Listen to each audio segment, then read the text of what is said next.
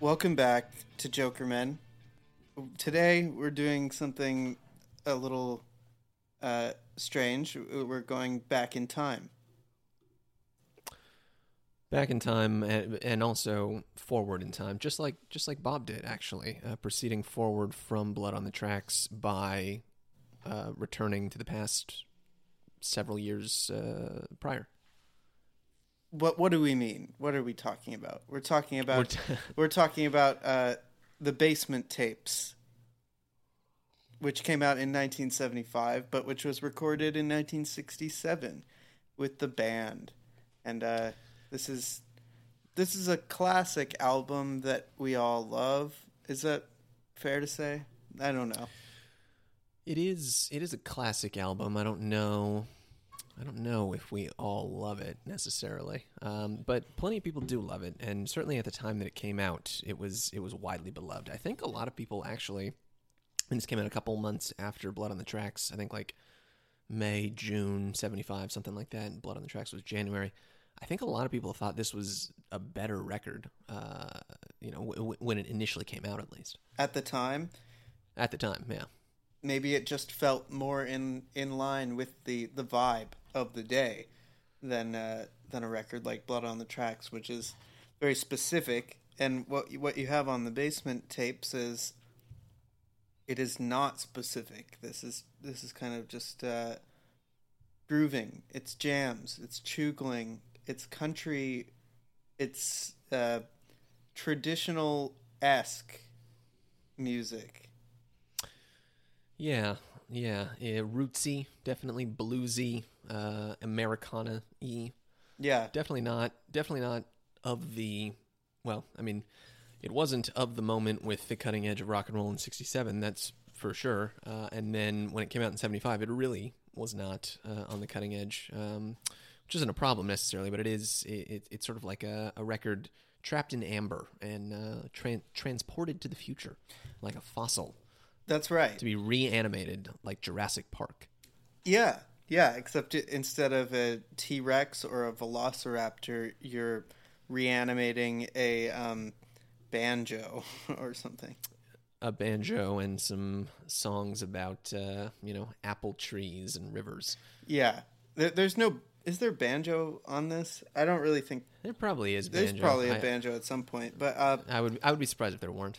It's funny you mentioned that this wasn't 67 appropriate, because I kind of think that if it had come out in 67, people would have jammed and vibed to it, because you had groups like Country Joe and the Fish, and you had the Grateful Dead, and who started as a jug band. There was a resurgence of kind of this bluesy, rootsy Americana energy that was coming up and became hip again, because what happens when you listen to that kind of music on acid was the question on everybody's mind. It's a revolutionary approach. People just heard a song like Apple Suckling Tree taking mescaline, and they're like, whoa, this is actually very deep music. Somehow he has more to say on Apple Suckling Tree than Desolation Row or Bob's most important song, Apple Suckling Tree. Yeah. But yeah, let's be honest here. Let's lay our cards out on the table. At least I will say that I feel kind of unprepared for this one. There's so much to talk about with this album, and yet so little. Right. It's really for diehard fans if you're looking to this episode for a deep dive into the arcana and the mysteries of the Basement Tapes. I'm sorry to disappoint you, because I'm simply not going to listen to 100 different tracks, which 150 or so apparently exist or were recorded. We, as usual, as is our kind of excuse / artistic choice on this podcast, is to just listen to the album that came out to the public and talk about how it is. That's the idea. Yeah, just whatever they put out, that's what we're approaching, and that's what you'll get to hear us natter on about for I guess maybe 4 hours tonight instead of only just 3, like we did for Blood on the Tracks. Yeah, but we did have kind of an interesting conceit for a novel approach to doing this album, which was a gimmick, actually, if you will, which is going to be the definitive Jokermen podcast ranking of the all the tracks on the Basement tapes. We also it occurs to me, I don't know if we gave a star ranking in a while. I realized that the other time. I think it was just a general assumption that Blood on the Tracks was going to be a 3-star from us. But before we get into the Basement tapes, I was wondering if you have, given that there's been a little bit of space between our discussion of it and now, have you had any extra lingering thoughts about Blood on the Tracks, and like is that a record that doing this discussion and doing this podcast has sort of made you rethink in any way? I don't. I'd like to say yes, I think, but like Blood on the Tracks is like so deeply stenciled into my brain and my soul. Like I don't know that there is a whole lot of rethinking that I can even do about it at this point. I have enjoyed talking about it. So you're saying that every one of those words rang true and glowed like burning coal? Yes, pouring off of every page like it was written in my soul. Yeah, I mean, I don't know that there's like a whole lot more for me to mine from that record. The way that there is from a lot of other Dylan records, certainly ones that we're going to get to in the future. We're just kind of about to set off into what is relatively, as far as Bob Dylan albums can be, considered the great unknown, right? Like the Wilds, the late 70s, really the entire stretch in the 80s of stuff that is not critically acclaimed, that contains tons and tons of incredible songs and some of his best material, but stuff that you and I and our wide listenership may not be quite as familiar with as Tangled Up in Blue and Idiot Win and all the tracks we love. Right. So you're in short, Blood on the Tracks is still for you a 3-star, 3 out of 3. Still a 3-star for me. But do you have a contrarian take to offer? I kind of do. While it seems really obvious in some way to me that it's a great record, I can't escape this lingering feeling that there's something about it that feels a little bit unsatisfying, or canned in this way. That's like strange to me. I can't really explain it, because that record is so, by all accounts, spontaneous. Everything about it was done in this very seat of his pants, emotional thrust sort of style. But maybe what I'm feeling is sort of what Joni Mitchell, for example, thought of as that record being a cop-out when it was re-recorded. Maybe there is just something that feels somehow off about the fact that there's like 2 albums basically Frankenstein together, the New York and the Minneapolis sessions.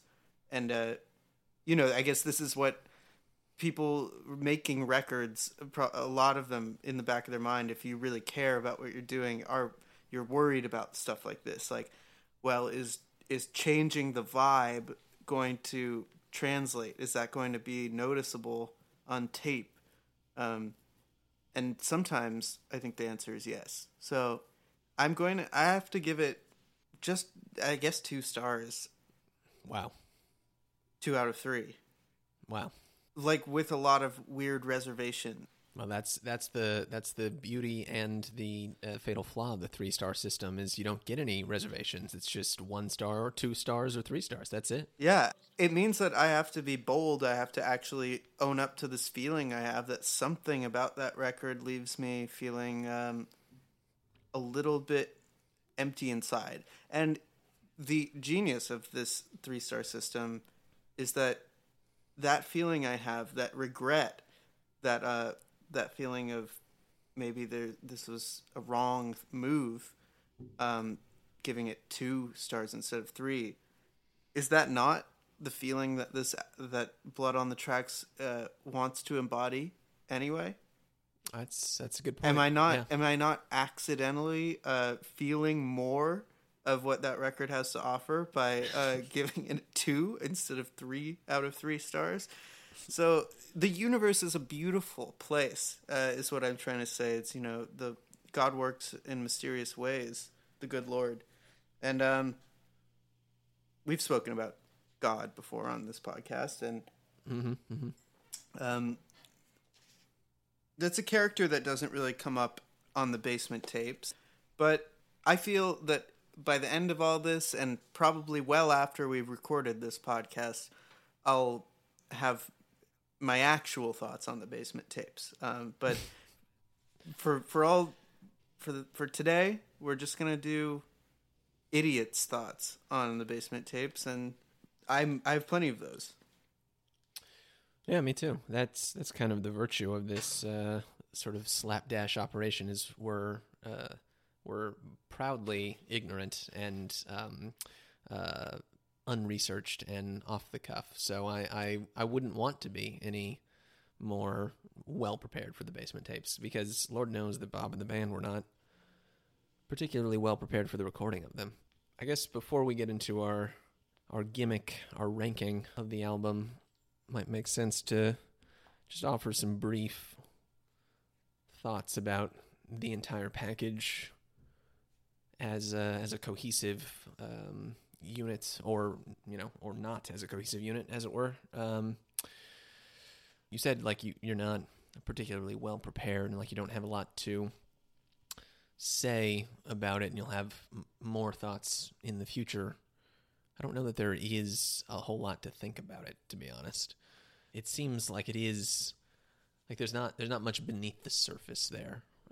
It is what it is, and it is only that. And if that's what you're into, if that's what you're after, that's great. You're happy. But I would say there isn't quite as much to mine out and really kind of dig into with a record like this. But you might feel differently. I think that the context of the record is, of course, interesting. And, probably inescapably more interesting than the lyrics themselves, which you could actually fold into part of the whole context. I mean, let's just get on with the broad strokes here. So this record was done after the famous motorcycle crash incident, which left Bob to be bedridden, ostensibly, pondering his life. Who am I? What am I doing?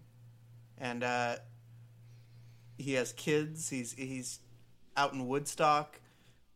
And these tapes are sort of a combination of two things. They're the band, or the Hawks at the time, sort of coming into their own as songwriters. It's an exercise to bring that about, and it's simultaneously an exercise that brings about Bob's own return to original songwriting. It's a limbering up and an exploration, and so what you hear on this very, very prolific period of Dylan's career is this isn't his career. This is actually like off the record kind of stuff that was only folded in later to be part of the career. And so, what's special about it is that you are hearing something that is kind of pseudo this, pseudo that.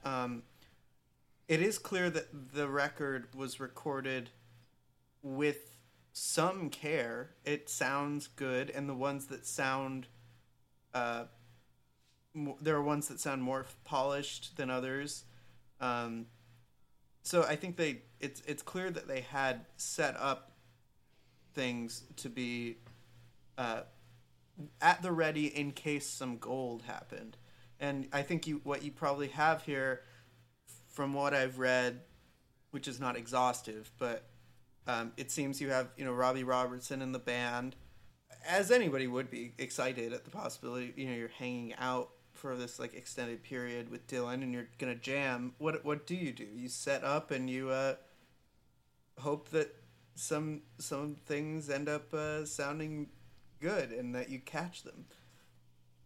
And Bob, I think it seems he was interested in humoring that at least, and then at some point it became sort of a useful vehicle for him to reassess his place in his relationship to his own muse. Right. Right. Yeah, it was, I mean, a lot of the recordings, or I don't know about a lot, but some of the recordings at least had made their way out there relatively soon after the album, or the tracks were initially recorded as the Great White Wonder bootleg in like 68, 69 or something like that. So a lot of the Dylan heads like had heard this shit or some of it, and everyone was very aware that these recordings existed, even though they hadn't been officially released. And it seems like 75, it seems like sort of an arbitrary time for Dylan to decide, like, oh, it's time to put this record out 8 years after it was initially recorded, but, kind of fits into this arc. I'm making a judgment on the Zoom call that Evan can see, but no one else can. I'm pointing upwards. Yeah, you're doing a gesture that looks like a Heil Hitler. Yeah. But, not like that at all. Not like that. This is a pro-Jewish, pro-Israel podcast, as has been made clear on previous episodes. No. It's not that. It's not a pro-Israel. You can't be one without the other, Evan. You're not Jewish, so. Well, neither are Israel's greatest supporters, the evangelicals. That's true.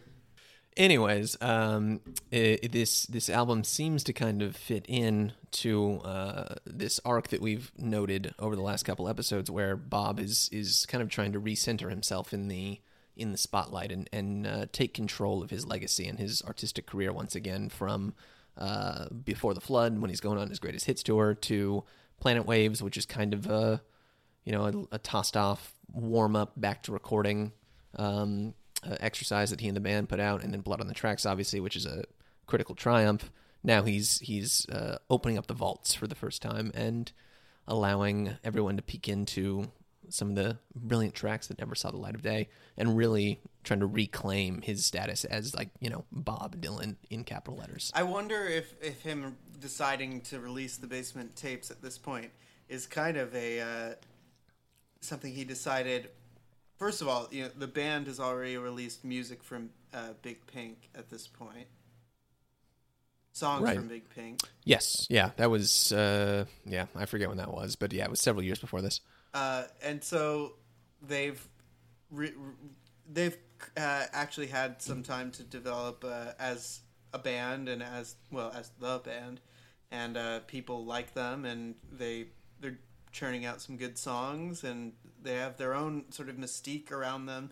And so I do wonder if Bob sort of if he ever would have thought to release this, if that hadn't been the case.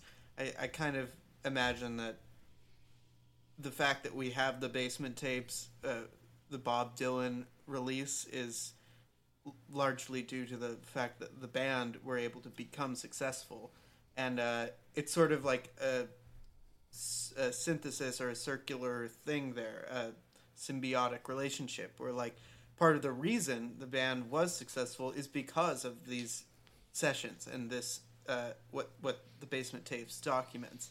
It shows this really crucial period, probably more crucial for the band, arguably, than for Bob, career-wise, where, I mean, imagine being this fledgling group who is backing Bob, and then you have this time where you are actually making originals with him, even if they're lesser songs to someone like Bob.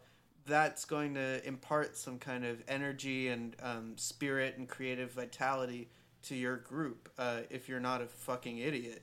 And apparently the band was not fucking idiots, and you hear them kind of develop on these tracks on the Basement Tapes, and then you actually hear them if you listen to their subsequent releases, you hear some of that same inspiration. Like there's a pretty clear through line between the best moments of the Basement Tapes and like the best moments of post Basement Band. Yeah, I think it also does serve as like sort of a good, like the recording, like these songs as an exercise at least were important for Bob to kind of break out of or move beyond like the corner he had painted himself into with Highway 61 and Blonde on Blonde. Like there wasn't any further he could really take that image, that sound, that project. Blonde on Blonde was really kind of the apotheosis of the whole thing. That was as good or as complete a vision as you were ever going to get with that. So like the only way out of that like trap he had set for himself was just to completely go in the opposite direction, which is what he ended up doing with John Wesley Harding, Nashville Skyline, Self-Portrait, and things like that. But in order to get from Blonde on Blonde to there, I think this is kind of how he made his way there. Yeah. By just kind of casually tossing off these demos that weren't supposed to ever see the light of day in the first place. So they serve a good purpose. Like I'm very glad they exist and that he had the opportunity to do this, because this got us from where he was to where he would go. But as as a coherent, like recorded article that I listened to on my own time instead of any other Bob album, it falls a little short for me in that regard. Sure, but I also think that this is a record that you have to approach with a little bit of a DJ's ear or so. Sure. Like if you're in the right situation, when we can have parties again, eventually, someday, you could play the Basement Tapes and everyone will have forgotten what it was like to listen to music at a party. They'll be so grateful to be in a room with other people that they'll go, "This is so good." Yeah, we can put on "Don't You Tell Henry," and people are just going to be wilding out. But in all deep seriousness, this record does have a certain convivial, fun, chill. It's a great album if you have low standards for like getting your mind blown. It's a good album to put on while you make meatloaf with your dad. This is, you mentioned all the dads like to play music or are trying to shoot for the sound of the band. That's right, yeah. in their cool dad cover bands on the weekends. This is exactly what they're all. This is the vibe that I think they're recreating when they're all hanging out in Eric's garage on the weekend, like cracking IPAs and like fiddling on the bass and just jamming while the old ball and chain is in the kitchen drinking herself to sleep. Well, yes, but that's not to its detriment. This is a record where it really helps if you embrace that dad rock aesthetic, and you could argue that this is the first instance of dad rock on a commercial stage. One could argue that this is the birth of what we now know as dad rock, and possibly one of the purer expressions of it, because it was not even intended in its official inception, in its official conception, to be a commercial release. You're hearing uncut. Literally, some of these men were fathers at the time. Bob was. I don't know if anyone in the band was, but Bob had. I think Bob had. Look, 2 kids. You only need one dad to be dad. That's rock. true. That's there true. There only has to be one man who has planted his seed to be a father What? rocking. What a way to put it. And so another interesting thing to note about that that aspect of these recordings is that Bob Dylan is someone who, in all of his subsequent attempts at recording, has tried to replicate this sort of vibe and this feel. In the book, The Recording Sessions, Bob Dylan by Clinton Halen, I quote, "In a sense, all of his best post-basement recordings have attempted such informality.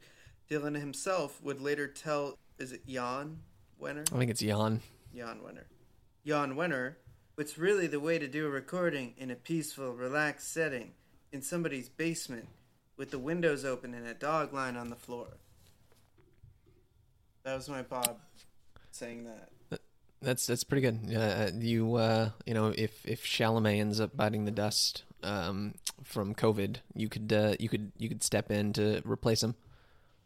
I'm not ready to talk about that. Well, the trailer is supposed to be coming in the next couple of weeks or so. So, oh, I don't know. It makes me sweat to think about, and like not in like a Tiger Beat way. Like I'm sweating out of just like sheer panic that like this is. do you think an official? Do you think he's gonna sing? Yeah, of course. This is his Walk the Line or whatever the Johnny Cash movie was called.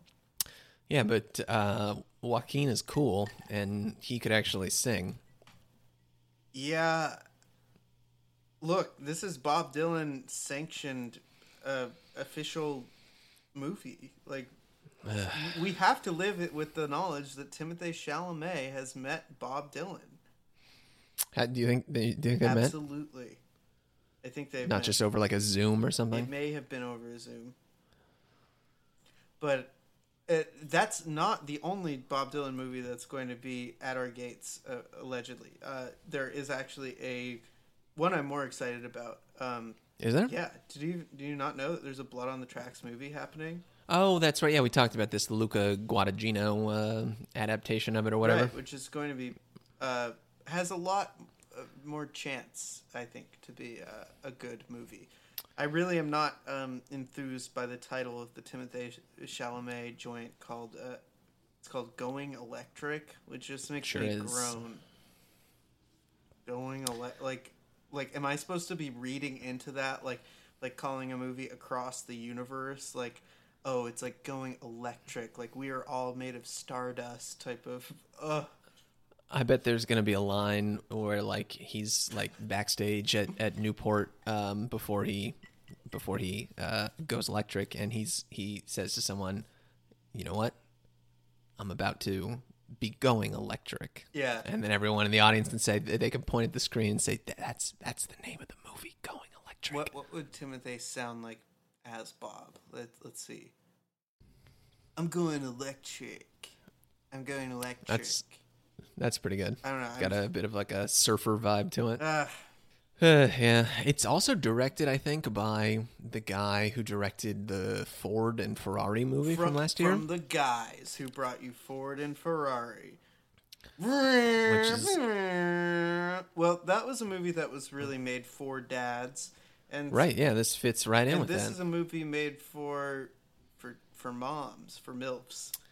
Yeah, I don't really know. I imagine all the dads who saw Ford versus Ferrari would look at Timothée Chalamet and be like, "Oh, he's a pussy." I mean, I'm seriously, I have physical anxiety thinking about Timothée Chalamet dressed as Bob Dylan, but it's gonna be cool. All right. Anyway, I digress. What we're here to do is to rank the songs on the Basement Tapes. That's our whole vibe. That's our whole point to doing this episode. Yes, given that the album is sort of just kind of like a grab bag, mix 'em up that doesn't have a cohesive structure or any sort of like artistic coherence to it. a nice little ranking of all of these grab bag of songs seemed like it was in keeping with the spirit of the recording. Yeah. I look what I didn't. I did my very best to rank it.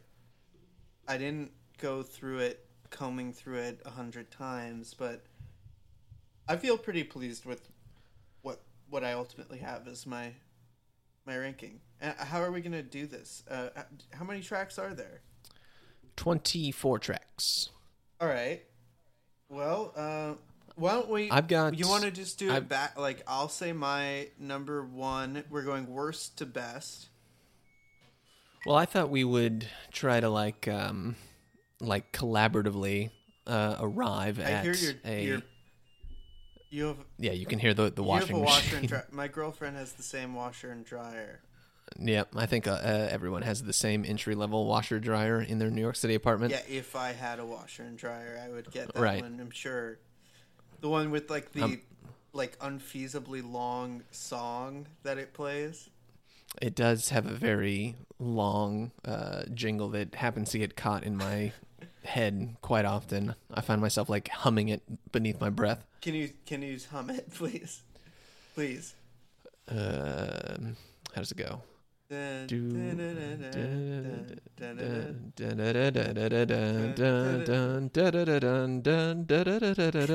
way too long for a dryer. Well, they really want to make sure that you know that your laundry's done. Honestly, that song could be better than some of the songs that we're about to talk about. Yeah, you could throw some random lyrics about a guy on a raft in the river. Yeah. So I've got a spreadsheet open on my end. So I was thinking we could try to, it's a very high rent operation. Try to collaboratively figure out like my worst track versus your worst track, and then see if we could slot that into the Jokermen sanctioned master list, where we have an official worst track up to an official best track. Well, it sounds like you're much better at this type of shit than me, so I'll take the tracking as long as you just have your ranking in front of you. I can take care of the rest of it. Okay. Just tell me what to do. Well, let's figure out what we think the worst song on the record is. I know my answer. Do you have yours? Yeah, I do. Let's hear it. Ruben Remus. That's what I had too. Yeah. I thought that you might have that.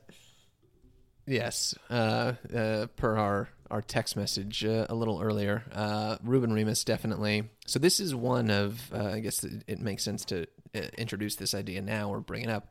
This is one of several banned tracks on the record, right? Which so there are clearly take or leave all of those pretty much. Pretty much, yeah. I mean, there are Bob Dylan and the band tracks, which makes sense given the credit for the record, which is Bob Dylan and the band, and then there are just band tracks that Bob appears to have absolutely nothing to do with whatsoever. And for all we know, Bob wasn't even in the room. Right, and that were recorded, some of them in '67 in Big Pink, but some of them up until 1975 when the record actually came out. Yeah, so we should actually point out that some of this is this is fuckery on some level. Yes. By the band. Canadian opportunists. These are the people who beat up indigenous Indians to get beaver pelts. These are no good. These are dishonest men. And Civil War cosplayers on top of it. Liars and frauds. So, yeah, I mean, it is the kind of thing, right, that, like, there were all these great Bob tracks that were lying around, or, all these Bob tracks, some of which were great, on which the band had played as his backing band. And Bob, as far as, it seems, like, didn't really give a shit. Like, they were bootlegged initially, then in 75, he's like, all right, yeah, let's put something out. But he wasn't in the studio remastering anything. He didn't re-record anything. There aren't any new original Bob contributions to this record. But the band, they are always riding on the coattails of Bob, it seems.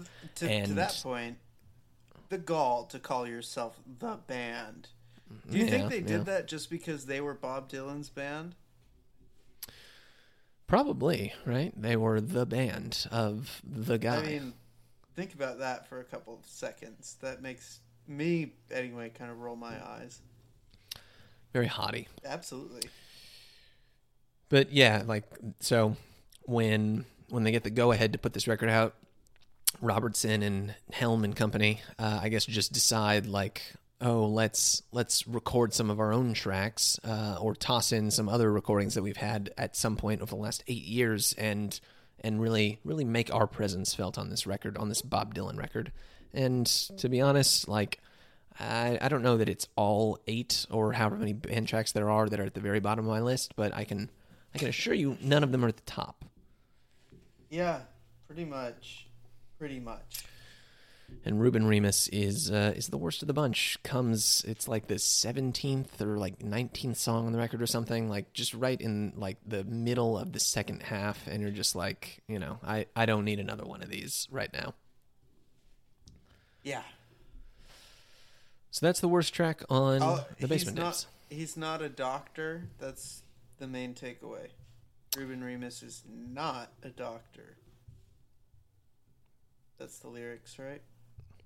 Ruben Remus ain't no doctor. Yes. Yeah, absolutely not a doctor.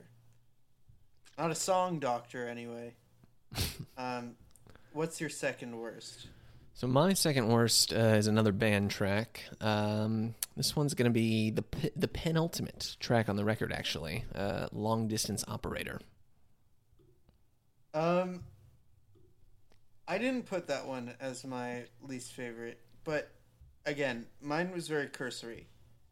I put Tears of Rage as my second least favorite. Wow.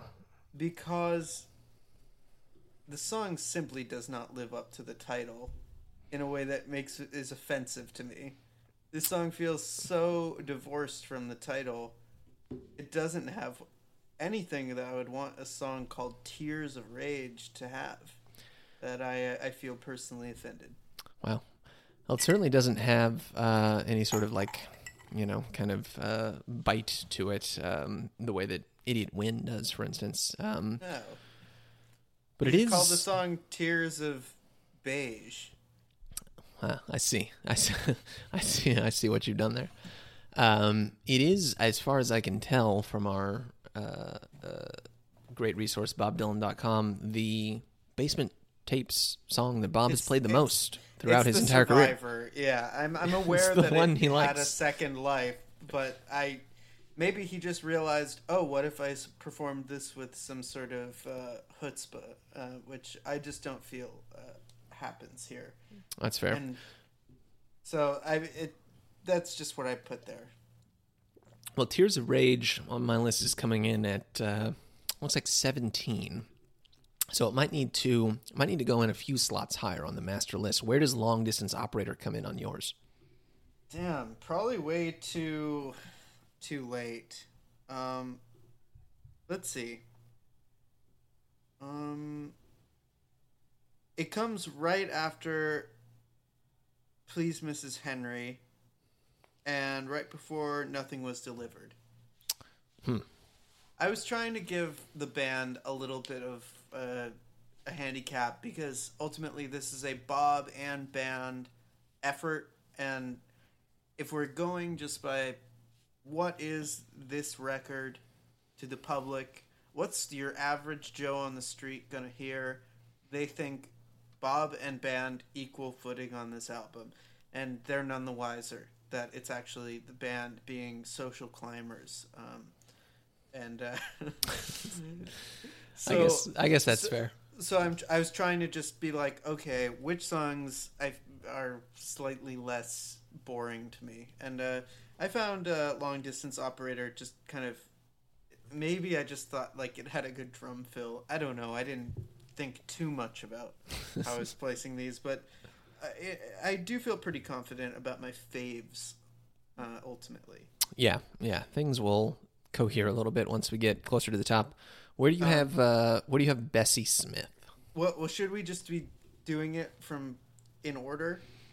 Well, then everyone knows what the best one is, and then No, I don't think that it'll get to that. no Bessie Smith to me is 1, 2, 3, 4, 5, 6, 7. It's like seventh worst. seventh worst. Okay, So I have it as the third worst, or the 22nd best song on the record. So only two are worse than it.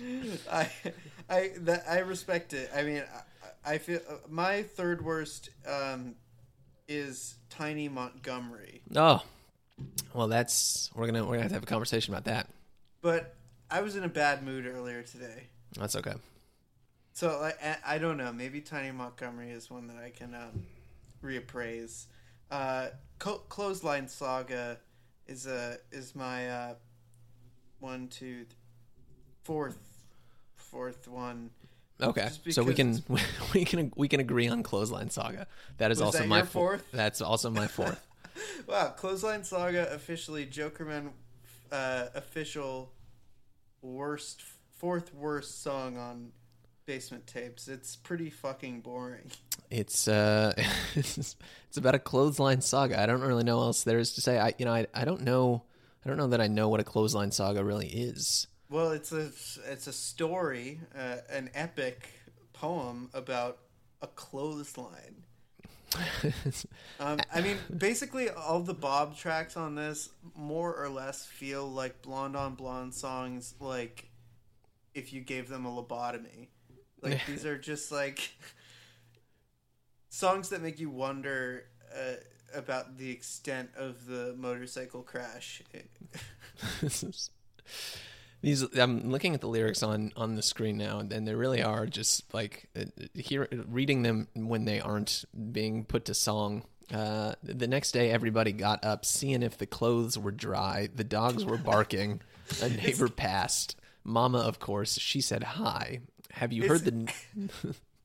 It's literally a song about clothes drying. I mean, I respect that, and maybe I should have put it higher just because honestly, it's a pretty good troll. That's pretty cool. And I don't know that this was a troll so much as a what kind of song do you want to sing when you're like in a room with a great vibe and there is a dog on the floor and the whole house is painted pink and you've all just had a few drinks and are just chilling? Like, you don't want to break open your heart, pour your guts out. You want to do a song that is about nothing. Just hanging air. hanging with the boys and vibing and talking about drying clothes. Yeah. So actually, I feel kind of bad about putting it so low, but it is not a very good song. Sorry. Something's got to be down here towards the bottom. So I think collectively, since Clothesline Saga was so low for both of us, that's actually going to make it the second worst track on the record, coming in at 23, above Ruben Remus. What about number 5? What do you have as 5th worst? We're up to Yazoo Street Scandal from me. Okay, that's not so far off for me, which I think is my 8th worst. Okay. I've got Crash on the Levee, which I just find to be a slog and a bore. Crash on the Levee is the next one for me. So let's go Crash on the Levee here for 22. Okay. There's another Bob song. So, the band isn't completely all down there at the bottom. But, I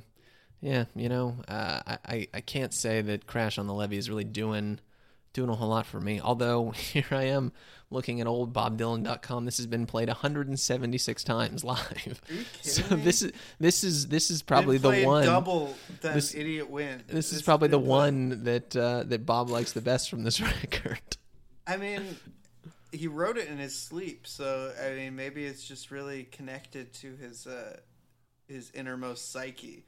This is a song that Bob Dylan actually recorded while he was in deep REM sleep. He's such a talented songwriter that he could do it literally with his eyes shut, falling asleep. Well, he could do a song like this. He could do one that's not very good. Pretty bad. Also included on Bob Dylan's Greatest Hits Volume 2. Gotta say, not one of the greatest hits. What is it with this song? Crash on the Levee? Crash on the levee, mama. Water's gonna overflow. Swamp's gonna rise. No boat's gonna row. I guess Bob just felt personally that, I pulled off like a bluesman feeling on this one, and I can't argue with that. It absolutely has lyrics about a levee breaking and mama. It's got all of the touchstones, right? We're on the river. We've got the levee. There's mama. There's a train. all at once, yeah. It's like a Mad Libs or Create a Character version of like a Roots Americana song. Yeah, well, I mean, it does the job, and so. It is, yes, it does the job of being a song with lyrics that you can listen to. So it is successful in that regard. What's your next worst? Because mine is Don't Tell Henry. Don't Tell Henry, I've actually got, I think I've got that a little higher. Mine is next. What's next? Going to Acapulco is next for me. Yeah. Yeah, that song is one that really feels like a blonde on blonde cut, like cut with ketamine. It's just very, and now maybe I feel bad having it ranked so low because there are. I've got it pretty high, actually. Yeah, there are some ones, some other kind of stinkers coming up here. But when I was just going through this initially, it occurs earlier on in the record, and it's just kind of a boring, kind of snoozer track to me. I do like the southwestern flair. Bob's going down to Acapulco.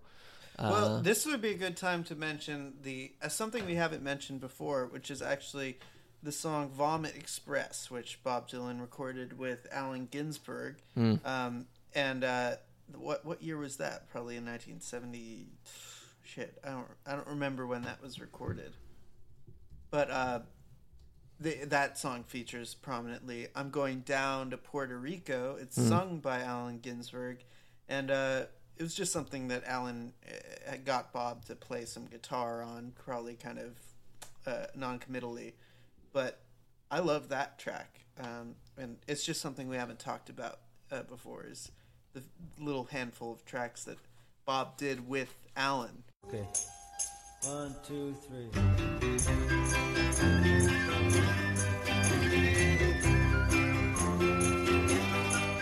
I'm going down to Puerto Rico. I'm going down on the midnight plane. I'm going down on the Vomit Express. I'm going down with my suitcase pain. You can take an ancient vacation, fly over Florida's deep blue end, rise up out of this madhouse nation. I'm going down with my oldest tender friend. I'm going down to Puerto Rico. Maybe we could do an episode on Allen Ginsberg's musical oeuvre. Sure. According to DylanChords.info, Vomit Express recorded November 17th, 1971. Yeah.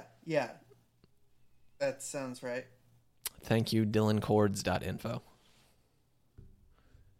And thank you, Allen Ginsberg, great poet. Yes, Howl by Allen Ginsberg. That's right. Very good poem.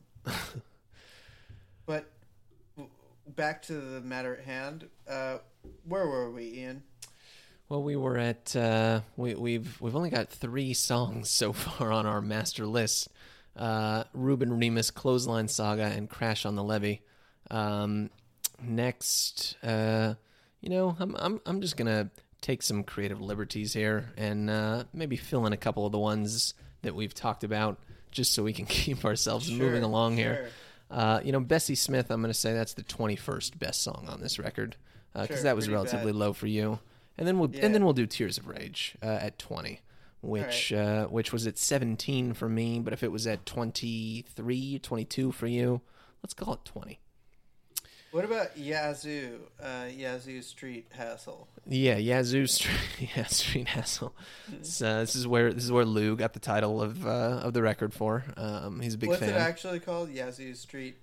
Scandal. Scandal. Yeah. Yeah, that was number 20 for me. It's pretty bad. I mean, it's whatever. It's not like bad. I wouldn't be mad at it if a band got up and played this, but it's just it's another band track that's just kind of like, trying to ramble tamble too much, and it doesn't really do what it should. All right, here's one that I feel should be in the conversation while we're still talking worst. Is Ain't No More Kane. That was very next on my list. Yeah. Glad that we agree that this song is God. I mean, just like this, the lyrics are just literally just about that there is no more cane sugar. It has been churned into the byproduct of cane sugar, molasses. Molasses, yes. Also got a nice appearance of the river once again. You should have been on the river in 1910. They were driving the women just like they drove the men. So we have. It is a song about slavery, which is a tragedy, an important issue to contemplate. But it's not a very exciting song. Interestingly, it is the single traditional song that's recorded on the record. The single one, at least that's credited, as not having been written by Bob or a member of the band. Wow, so it must be very traditional because, as we know, Bob really likes to credit even the most traditional of songs to himself. For being just a natural, traditional man. Yeah. Which, who can argue? Okay, so Ain't No More Kane going in at number 18. Now we're getting somewhere. What do you have next? I'm not a big fan of Katie's Been Gone. Katie's Been Gone. I actually had. I think that might be the highest ranking band song that I had. Why? What is it about Katie's Been Gone that you're not a fan of? Although, look, I actually listened to it. I listened to it right before this, and I thought it had some nice little drums. So let's reverse that situation. I'm going to put Katie's Been Gone a little higher. I'm going to put Wheels on Fire before Katie's Been Gone because, again, a song which has way too interesting a title to be as dull as it is. It is sort of a disappointment, especially coming at the very end of the record. You're kind of psyched and amped to have a big send off, and then it's sort of just peters out on you. But I had that a little higher also. I'm gonna put for my money. I'll say Wheels on Fire is worse than Katie's Been Gone. Okay, but that's fair. I had them both back to back with one another. Yeah, but pretty much back to back. I don't think that they're that much different in terms of how much I enjoyed them. Next one. What do you got next? Well, I've still got Long Distance Operator and Going to Acapulco hanging out down towards the bottom of my list. Okay. And then after that, we're moving into Don't You Tell Henry. Yeah. Scotty Doesn't Know. Yeah. This was the inspiration. So you've got Don't Tell Henry, and then you've got Please Mrs. Henry. Yeah, Henry definitely a name that was floating around in the air. Interestingly, not a very popular name today. No, not particularly popular. But interestingly, Don't You Tell Henry sounds like it's a Henry, a first name Henry, right? Like Henry something. Right. We don't want to tell him. But then Please Mrs. Henry, that's a surname there. So does this imply the existence of a Henry? There could well be a Henry who should not be told something, as in Don't You Tell Henry, but is also the spouse of Mrs. Henry, right, who we are asking please. Or the son of could Mrs. be the son. Henry. Yeah. You don't tell him that his name is going to be looked askance at by every bartender in the world.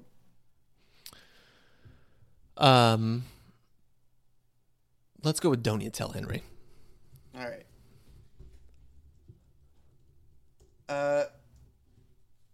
What's next?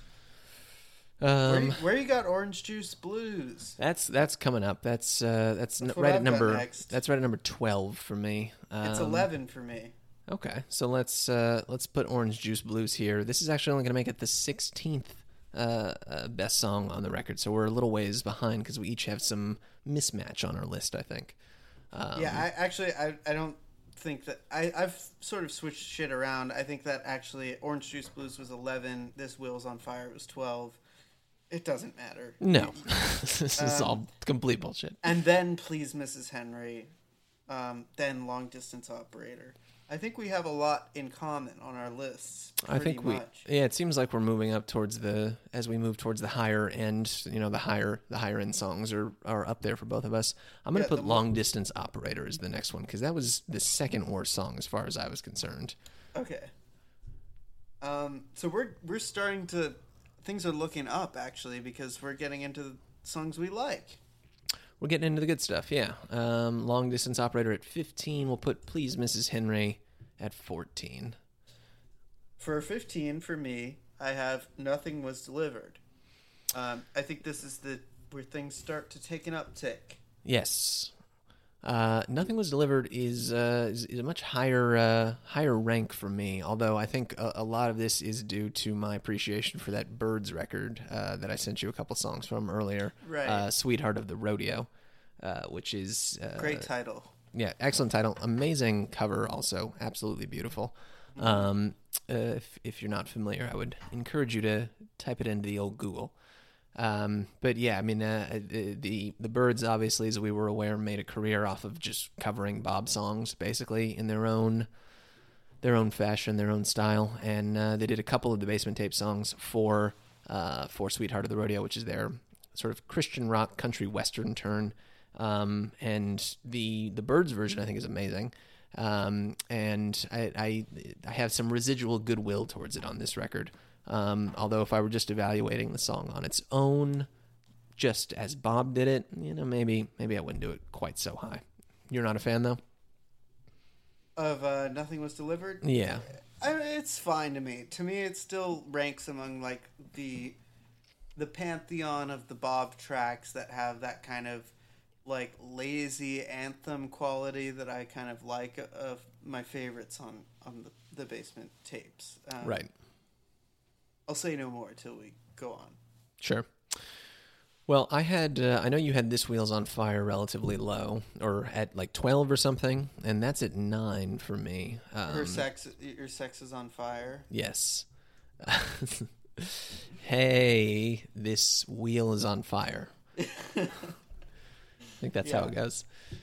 So we'll put that in at 13, and now we're moving into the top half of the album. So I realize this might have been a little scattershot for some of our listeners. I'm sure you're all paying very close attention, but this is a good thing to go to sleep to, or rather to take sleep medication and listen to. Yes, drink some NyQuil and Sprite, and go to sleep for a while. Wake up tomorrow if you want. Maybe don't ever wake up if you don't want. It's fine. But so we can offer a recap. So far, Ruben Remus, the absolute worst song on the record, absolute dog shit song. It's stupid. Yeah. Then number 23, we have Clothesline Saga, which I think you and I have both agreed. Maybe we've underranked it a little bit because it is a song just about drying clothes, but nonetheless not particularly engaging. Then we have Crash on the Levee at 22, Bessie Smith 21, Tears of Rage 20, Yazoo Street Scandal 19, Ain't No More Kane 18, Don't You Tell It. Some of the titles of these songs. Yeah, I mean, I'm almost tempted to put Yazoo Street Scandal at number 1 of worst just because I hate the title so much. It's no good, folks. Yazoo. What is this? This inside joke type of thing? Just anyway, go on. Ain't No More Kane 18, Don't You Tell Henry 17, Orange Juice Blues 16, Long Distance. Of juice. First appearance of the substance juice, which actually will feature again as it so happens on this record. long distance operator 15, please, Mrs. Henry 14. So we've dealt with both of our Henrys, and then this wheel's on fire 13. Oh, this wheel is on fire. Yeah. Yeah, it's what we love. So where are we now? Moving into the top half.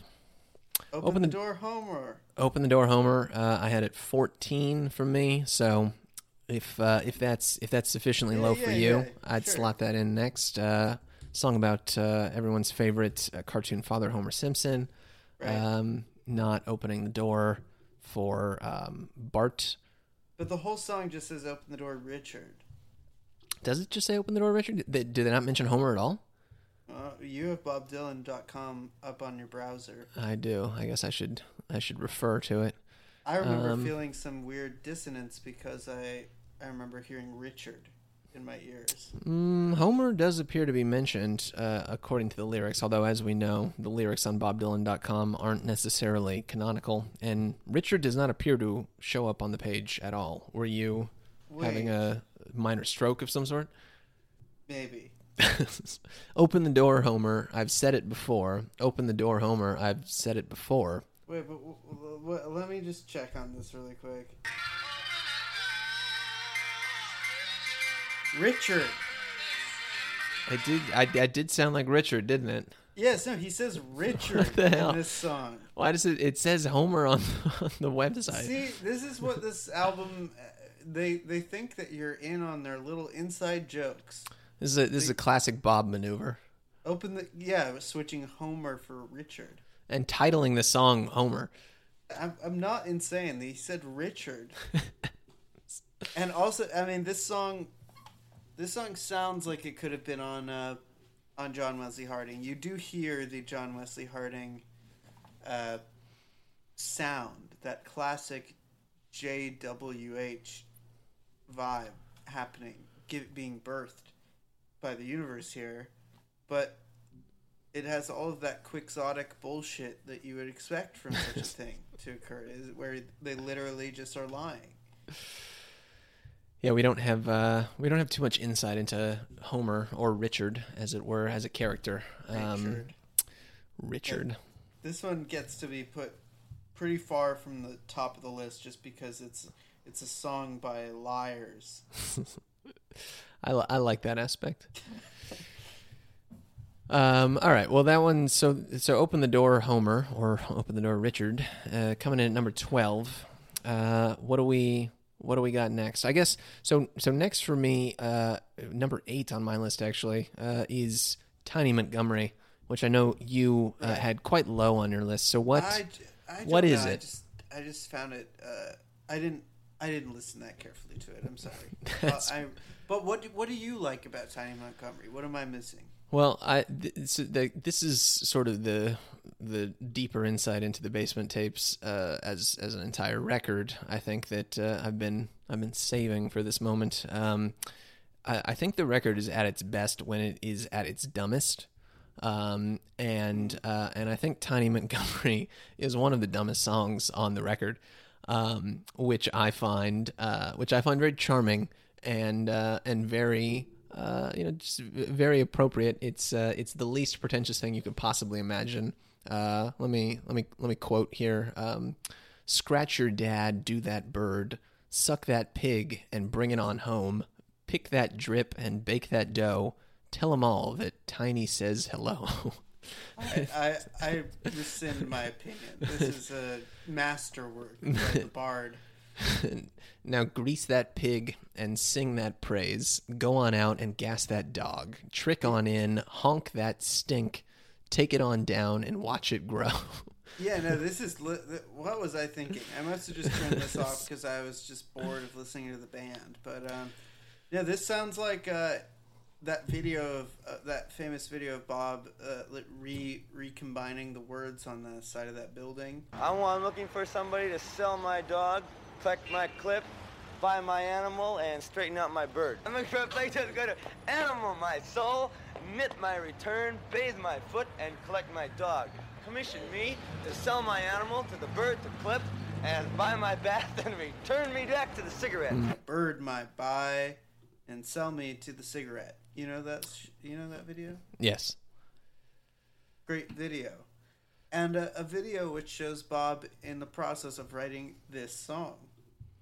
This it has the sense of a song where they just sat down to record a track, and Bob just kind of, he was looking at a book with one of his kids. It's kind of like a farm animals book, like cow says moo, pig says oink, and then he goes down to the basement to record the track, and he's just got farm animals on the brain, and so he just rattles off 3-word lines about a variety of different animals from beginning to end, and then we've got Tiny Montgomery from Frisco saying hello.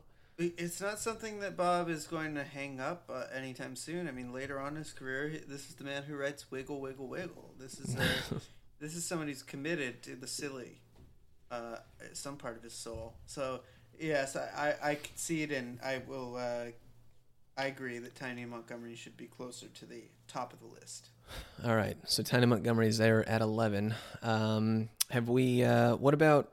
So I've still got hanging on down towards the bottom of my list. I've got Going to Acapulco, Katie's Been Gone, and Too Much of Nothing. Actually.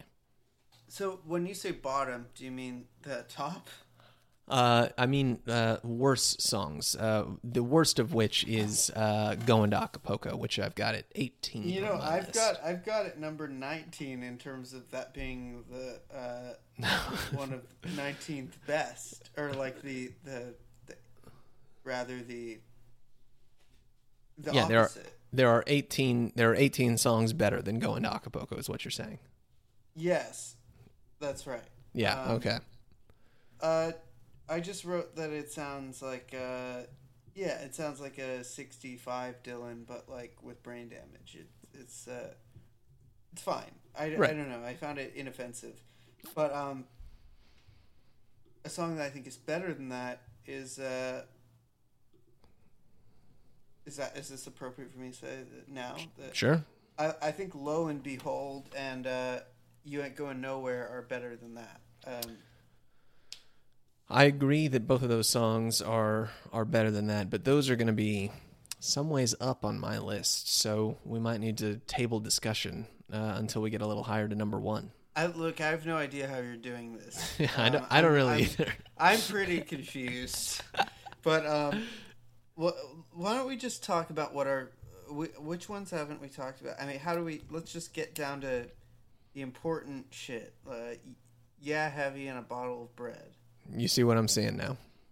All right, this isn't helping me at all. I can't read a spreadsheet.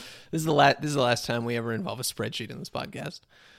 Lo and Behold, I think, is the 9th. Let's put that at the 9th best. Do you have that? You have that lower on your list?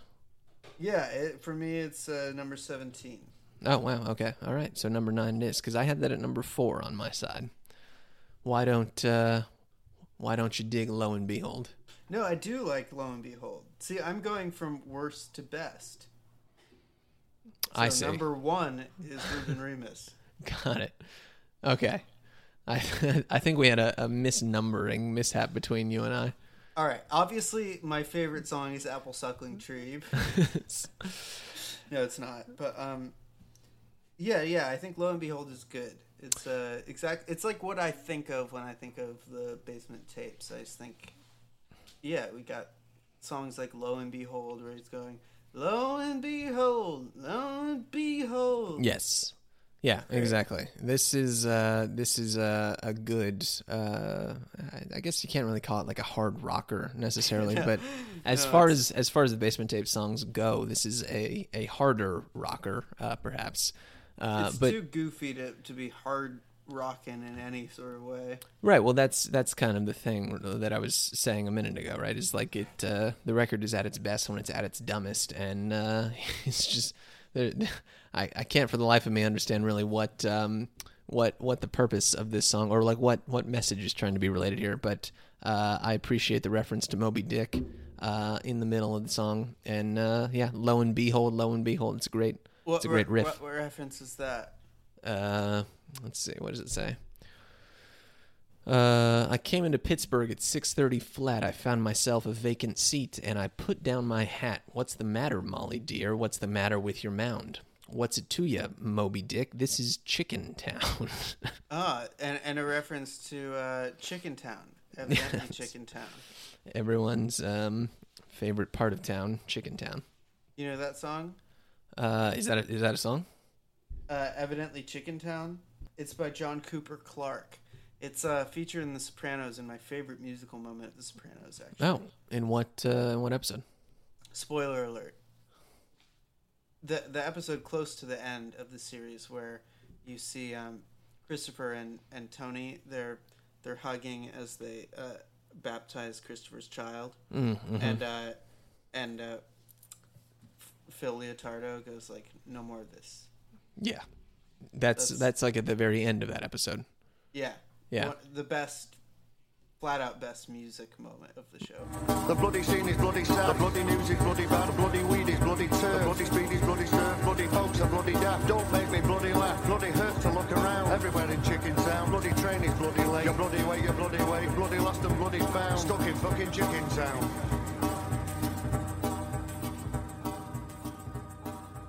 Wow, I gotta give that a rewatch. Oh, it's so good. But anyway, let's just kill this list. What do you got next?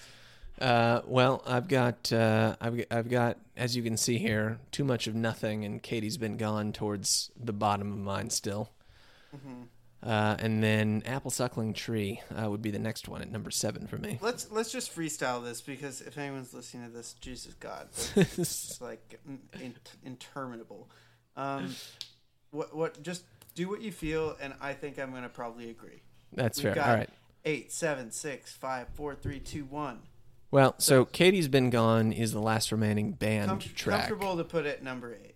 Number 8. We don't need any band tracks too high up. Too Much of Nothing. I think it's actually a decent song. I might have had it ranked a little too low on my end. But number 7 seems fair. Number 7 seems fair. All right. So now we're getting down to the good stuff. Yeah, Heavy in a Bottle of Bread. I love the title, but I don't love the song that much. So number 6. That's fair. Yay, Heavy in a Bottle of Bread. What do we think, by the way, that actually means? It's just some pirate bullshit. That's my. I don't think that it references anything. I could be wrong. Bottle of bread. I mean, it's a funny image. Bottle of bread, I mean, beer, I guess, is like... You could be talking about malt liquor. Yeah. Some good lyrics on this one. Slap that drummer with a pie that smells. Is this the one where he says something about having a nose full of pus? Yep. Gross lyric. On the very next day with a nose full of pus. Yay, heavy in a bottle of bread. Okay. You Ain't Going Nowhere... I think it deserves a number 5. That's but I think it's up there even with Nothing Was Delivered or Apple Suckling Tree. All right. Time. So this is kind of a toss up. I'm gonna say Apple Suckling Tree because that's the lowest remaining one for me. All right. If you must, but I do think Apple Suckling Tree is kind of like a great song for some reason. I can't describe why I like it. You just like hearing songs about apple trees? Yeah, I do. Interestingly, Apple Suckling Tree does contain some lyrical references to Sadie, who we've met in the past, My Little Sadie, from Self Portrait. Well, that's a song that is actually way more traditional than Bob would seem to let on. Like, that song exists in so many forms. The one about shooting little Sadie down, that's old Americana songwriting. So I'm not surprised that she exists in a song that is as old as the apple tree itself. This is a woman. Your Sadie's so old that she dated Johnny Appleseed. Like your mama. That's right. All right, I get that. All right, number 4, we can do Nothing Was Delivered. We've talked about this. Could have been the self-titled song from this record. Could have. Which brings us to the final 3 here, which I think once again sort of reinforces my central point or my central insight here, which is that best one dumbest. the record is best when it's at its absolute dumbest. I have to say that the answer is pretty clear to me. I think I know which one is going to be number one for you. You know which one's number one for me, but we got 3, 2, 1 staring us right in the face. I think it's for my money. We have You Ain't Going Nowhere, Odds and Ends, and $1 Million Bash in that order. I'm gonna do credit to both of us, where we have our favorites each, and put Odds and Ends at number 3, which is the first track on the record, right? But it's a good way to start the thing off. Yeah, it's what I think of when I think of this record, in some sense. And it is a record literally of odds and ends. It sort of sets out the project or the purpose of what we're about to listen to right from the very beginning. Yeah. And then I will regret to do this, but I know you had it significantly lower than I have it on my list. So I'm going to take my favorite song, You Ain't Going Nowhere, and put that at number 2. Yeah. Which I think is one of the number 2. It's still very good. That's it is pretty high up there. But I think we got if we're going with your thesis anyway, that $1 Million Bash, that the stupidest songs are the best on this album. I think $1 Million Bash takes the cake by being one of the dumbest and gloriously dumbest best songs we have here. It's I just love that it's like the $1 billion movie. It's just such a silly, stupid song that has such a good vibe. I enjoy it a lot. It does have a great vibe, yeah, and it is another defiantly dumb track as far as these go. Everybody went down to that $1 Million Bash. Ooh baby, ooh wee, ooh baby, ooh wee. It's that $1 Million Bash. What do we imagine $1 Million Bash actually is? Well, I imagine that you have 1 million bottles of champagne. A pot, just a punch bowl of $1 million bills. However much $1 million of bottles of champagne we'll buy, and that's it. It's just a big empty ballroom. You've got that squared away, and then just bottles of champagne. I'm just looking at these, reading these lyrics off a screen makes me smile and laugh. Well, I looked at my watch, I looked at my wrist, punched myself in the face with my fist. Yeah, no, that's great. I took my potatoes down to be mashed, then I made it over to that $1 Million Bash. No, that's the best. That's the best. That's great. That's great stuff. I mean, this is the musical equivalent of like watching a Marx Brothers movie. It's slapstick music. It's wonderful. I see that. Yeah. Which makes it funny that this was such a highly kind of touted record upon its initial release. I don't know that the emotional depths plumbed on $1 Million Bash stand up to Idiot Wind or Simple Twist of Fate necessarily, but it is fun to see this other side of Bob, another side of Bob Dylan, as it were, from a very different record in the same year as Blood on the Tracks. Yeah, it's really wild to think about this coming out right hot on the heels of Blood on the Tracks. Maybe Bob just thought, "Whoo!" got a little too emotional. Got to reel it back with some $1 billion mashed potatoes. It's that $1 Million Bash. Well, I guess that does it with our terrible gimmick for ranking the Basement Tape songs. All you got to know, Ruben Remus, the worst. Clothesline Saga, we ranked it low. It's actually much better than that. It's actually right in the middle. Yeah, maybe even towards the top. Yeah. And then $1 Million Bash is if you're only going to listen to one, make it the $1 Million Bash. Yeah, it's the most expensive song for a reason. That's true. What overall? How many stars? Out of 3? Is there any other number? 1 star.